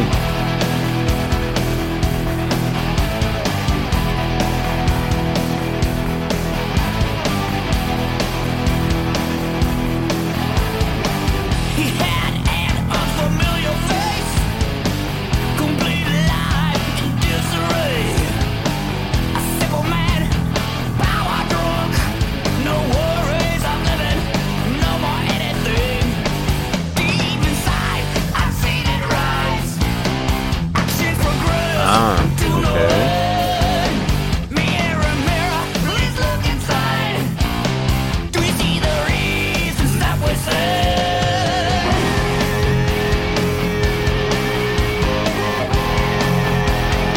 It's catchy and it's got some upbeat to it, but it definitely doesn't. Yeah. It definitely doesn't grab me like the other ones. No. I kind of want to jump to their last album, then we can kind of wrap up. Okay, so what do we got here? So the album is called The Sick, The Dying, and the Dead. Ooh, And this very is cryptic. And this is their 16th album that was released September 2nd, 2022. Ooh, this has got a wicked bad album cover. I know, yeah.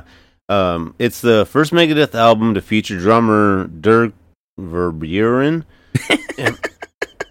Dirk Verburen. Yeah, you. Stop it. Yeah. Differ. And it's their first studio album in 6 years since Dystopia.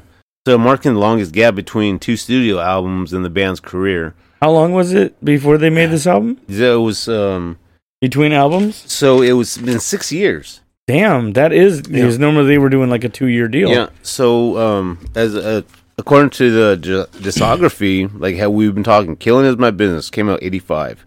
A year later, they do "Peace Sells, Who's Buying?" And that was 86. So Far, So Good, So What? 2 years later in 88. Then "Rest in Peace" was 1990. Countdown to Extinction, 1992. Euthanasia, 1994. Cryptic Writings came out in 1997. So there was a 3-year gap there. Okay, so they started getting a little bit longer with their release. And then Risk came out in 1999. So back to the 2 years. World Needs a Hero, 2001.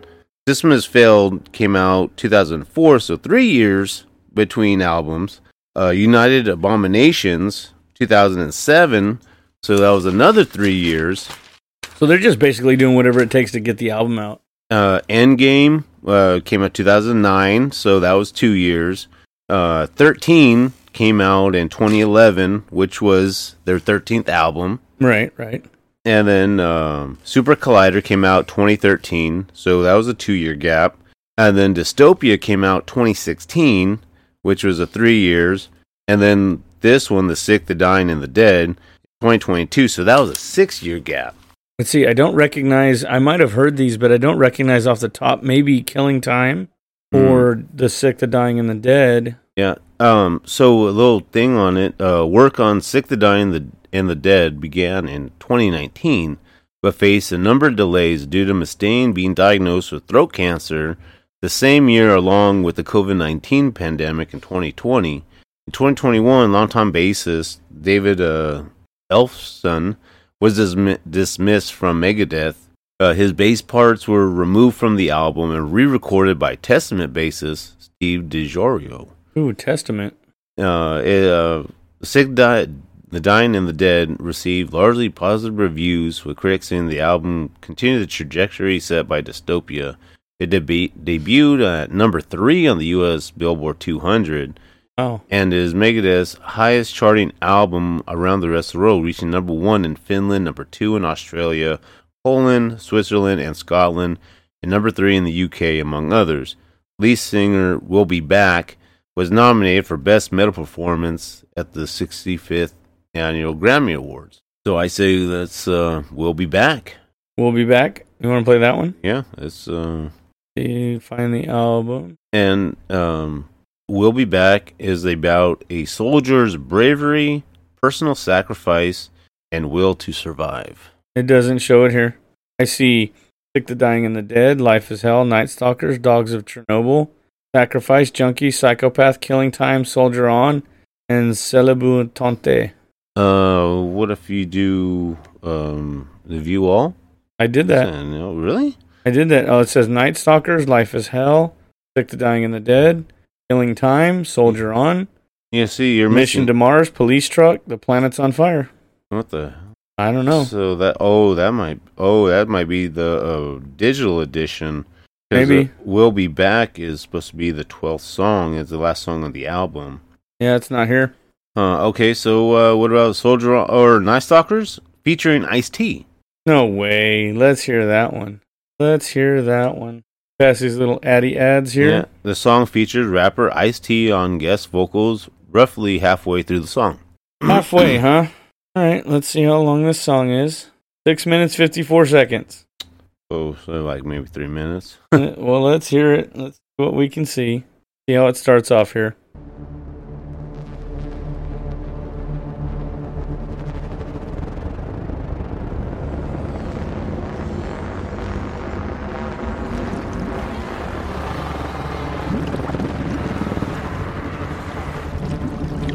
Concealed in the night from the light of the moon, undetected between the heavens, the stars and the seas. They seize the night when it's dark like inside a tomb. Oh. They leave their flat black body armor gleams. We got zombies in the water. From verdict to deliverance to retribution, to the very last beat of a dead man's pulse. You can hear the thunder roll. You can hear the engines roar. It causes the crowd to quake, to buck and convulse. Oh, he still got it, baby. Oh, yeah. I think that's the first time I've ever heard him say the F word. Lights out in the desert. Battle board ready to fight. He's transforming into Vic the Rattlehead. Your death waits in the dark. Those of you got to watch the video to see this. Tonight. Night Stalkers. Dude, this song is fucking bitchin'. Oh, yeah. The angels of death ride the waves of the air. Oh, dude, this song is sick as fuck. Yeah. You gotta hear the Ice-T part. Yeah, that's what I want to hear. Ready now, as the target's growing near. And Trace your bullets he's like having nightmares of his life before turning into Vic Rattlehead. we're under radio silence. Had a family, all that. Oh, so he's having dreams, because nightmares would be bad. It's killing time. Another lesson in violence. Bodies pile up and adrenaline starts to flow.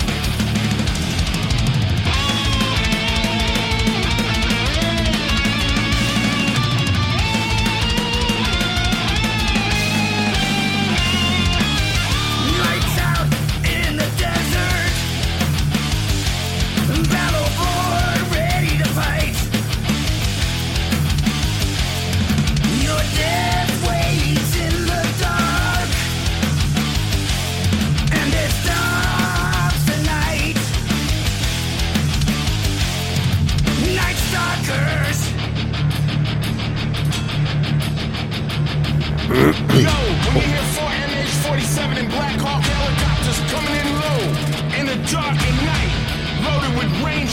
Delta Force special ops shooters. Locked and loaded. Game's over, bitches. Got your vision. About to let this 30mm cannon go. You never seen us coming, so there's no chance of running. Nothing you do can stop them. Oh my god. They're gonna get you wanted down alive. You can run, but you know they will find you. Death waits in the dark, and they own the night. Dude, Yeah. holy shit, dude. That is fucking awesome. Yeah, and with the Ice-T, because, you know he's a rapper, but he has his own rock metal band, Body Count. Yeah. So, on the song's lyrical content, Mustaine said, it's a brutal song. Night Stalkers is about the 160th Battalion of the United States Army. Go, baby. And it's all the Black Ops helicopters that go in at night. Nobody knows they're there. They're in, they're out. And I had my buddy Ice-T join me on a part in the middle of it because Ice was a ranger for the Army, and he did 2 tours over in Afghanistan, I think it was. I didn't know that. I mean, either. Mustaine also commented, I think this is the fastest song we've ever done. 190 BPM, with beats per minute. Yeah. The song needed that frantic pace because Night Stalkers is a secret helicopter division of the military. They fly missions at night. No one knows what they're going to do until it happens. Oh, I love it. The music video was made for the song, the second of the 3 music videos leading to the release of the album, chronicling the origins of the band's mascot, Vic Rattlehead. The Night Stalkers music video shows Vic Rattlehead's transformation from a husband, father, and soldier into an almost Darth Vader-esque monstrosity who exacts revenge on his enemies as he's haunted by memories from his past. It is, man. So from the conception of Vic Rattlehead, and then actually do a video showing his real origin. You know, after 40 years, then you finally get an origin of Vic, that's actually pretty fucking cool. I mean, you know, it's I was gonna look up that "We'll Be Back" song. Oh, I found it. Oh yeah. You want to play that one? Yeah. And we probably end with this one, and then maybe talk about our final song before we get into the emails. Or yeah, definitely. Or we could do the emails, then we talk about the final song. Yeah, let's do that. Okay. Because we got to bring up the origin of death and the reasons why. Yeah. Okay, so here we go with "We'll Be Back."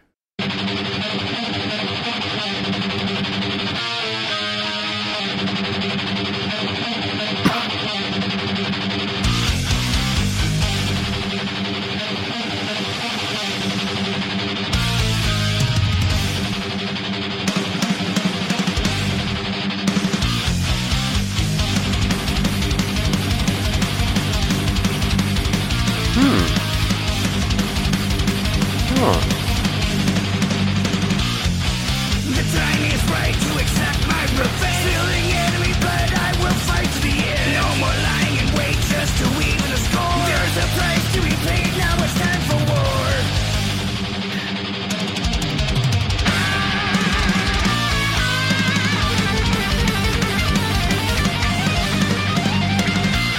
I'm a source of fortune, of torture and pain. I bash in your skull until no teeth remain. A most deadly weapon pulverizing your head. With each crushing blow, how you wish you were dead. Just when you think it's safe, I attack. We'll be back. When you least expect your fate, I attack. We'll be back. I kick to your face, one move, big mistake. We'll be back. Let down your guard, full on frontal attack. I'll be back.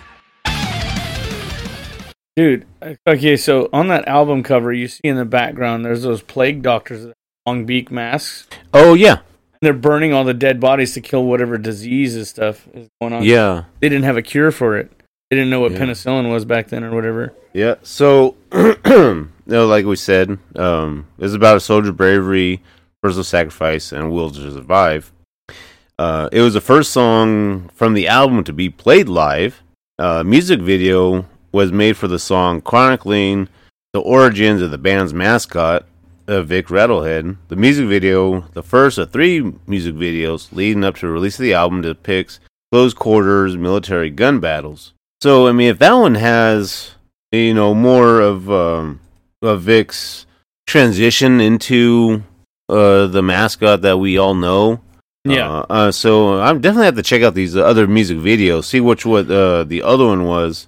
That way we can maybe see that transition into Night Stalkers and then whatever the third album was or the third song was. Yeah, definitely. Let's see if we got any emails here.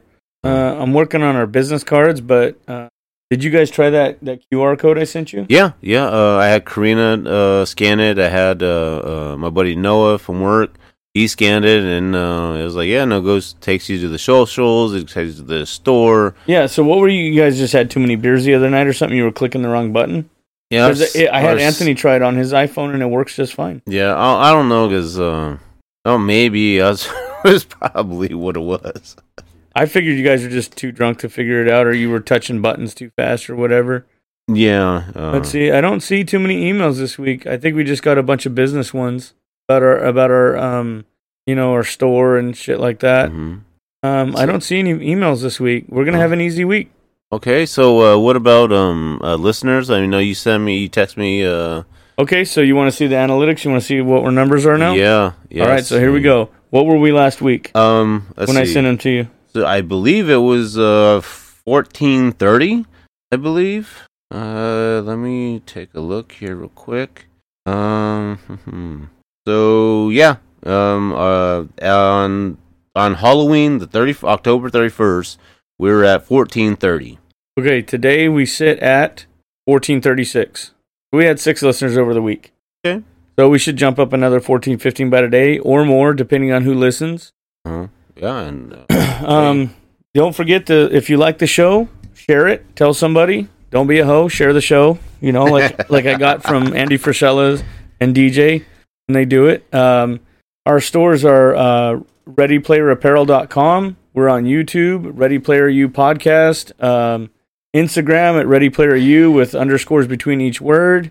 And obviously, we are now on iTunes.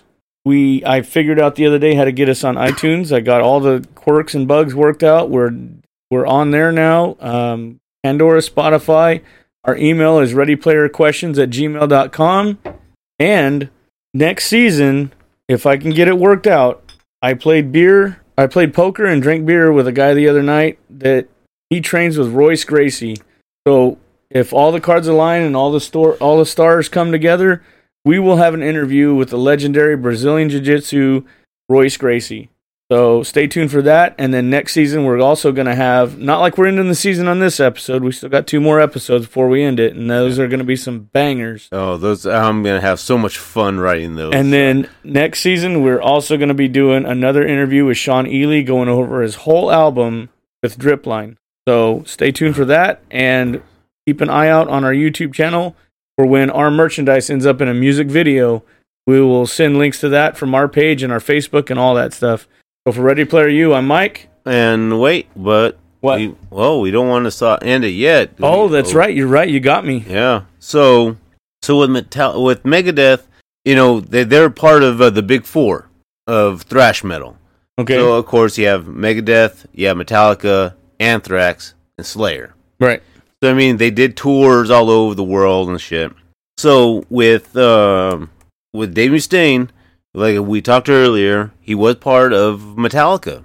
Right. And because of his partying and stuff, they kicked him out, but he does have some writing credits.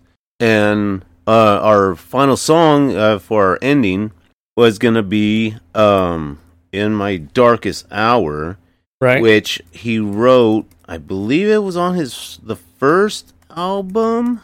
That's probably why I have to write shit down. Yeah. That wasn't on the first album. I think that was on the second or third album. Yeah. You know what? Let me search it real quick.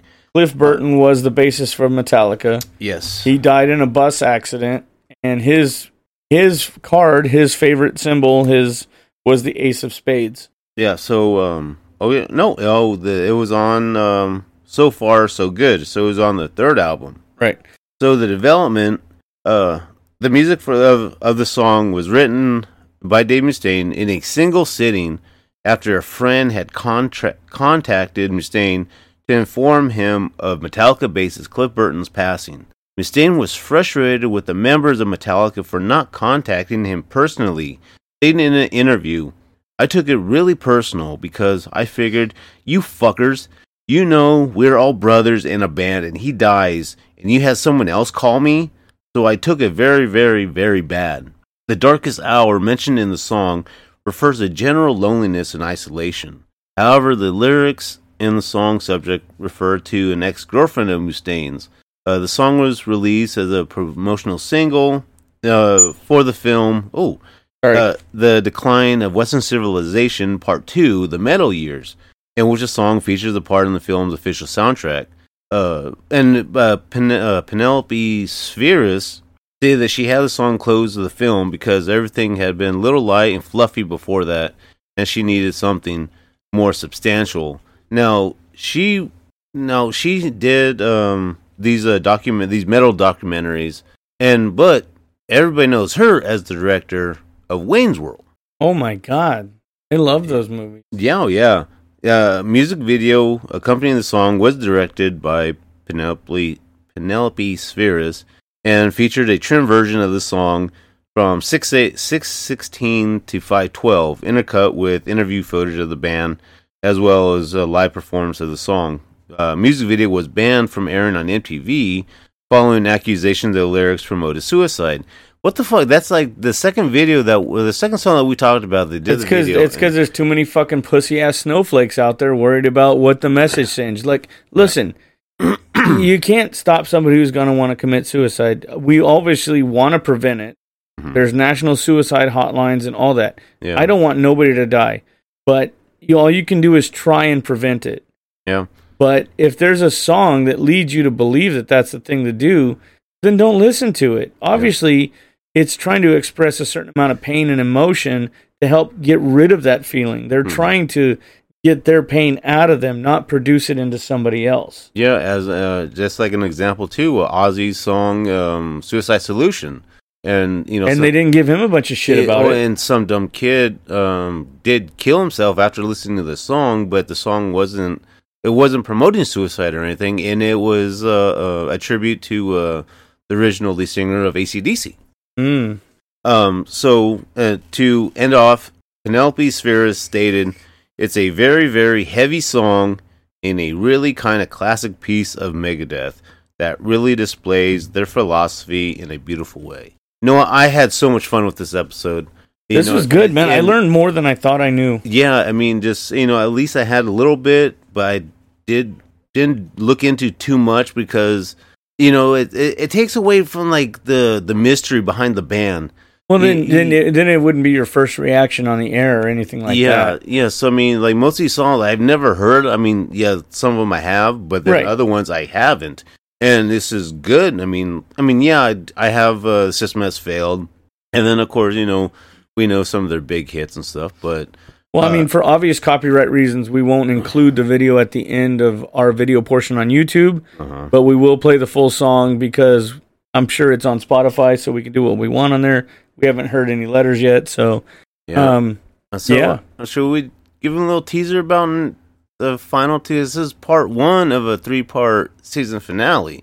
This is part 1 of a 3-part season finale. The last 2 are going to be the obviously flip side of the coin of Megadeth. Oh, yeah, and that's going to be Metallica. And we're both huge Metallica fans. Absolutely enormous Metallica fans. Obviously, if you haven't guessed it by now what the next episode is going to be, you should, and try and listen more. And without trying, we've been dropping hints. Exactly. Because they're so intertwined, they're so tied together, we can't help but... Yeah. They have history. Obviously, you hear the influences on the first album or two, and then their intertwined history. If you watch Some Kind of Monster, that video, that movie, that was good. That movie, yeah. And then there was a part 2 to that. There's a whole bunch of stuff to go over. We will get to those in the next 2 episodes, and that will be our season finale of the year. Those 2 episodes. Yeah. So I mean, to close it out, I'm Matt, and I'm Mike, and for Ready Player U, we will see you on the next one. Right. Bye. Laters.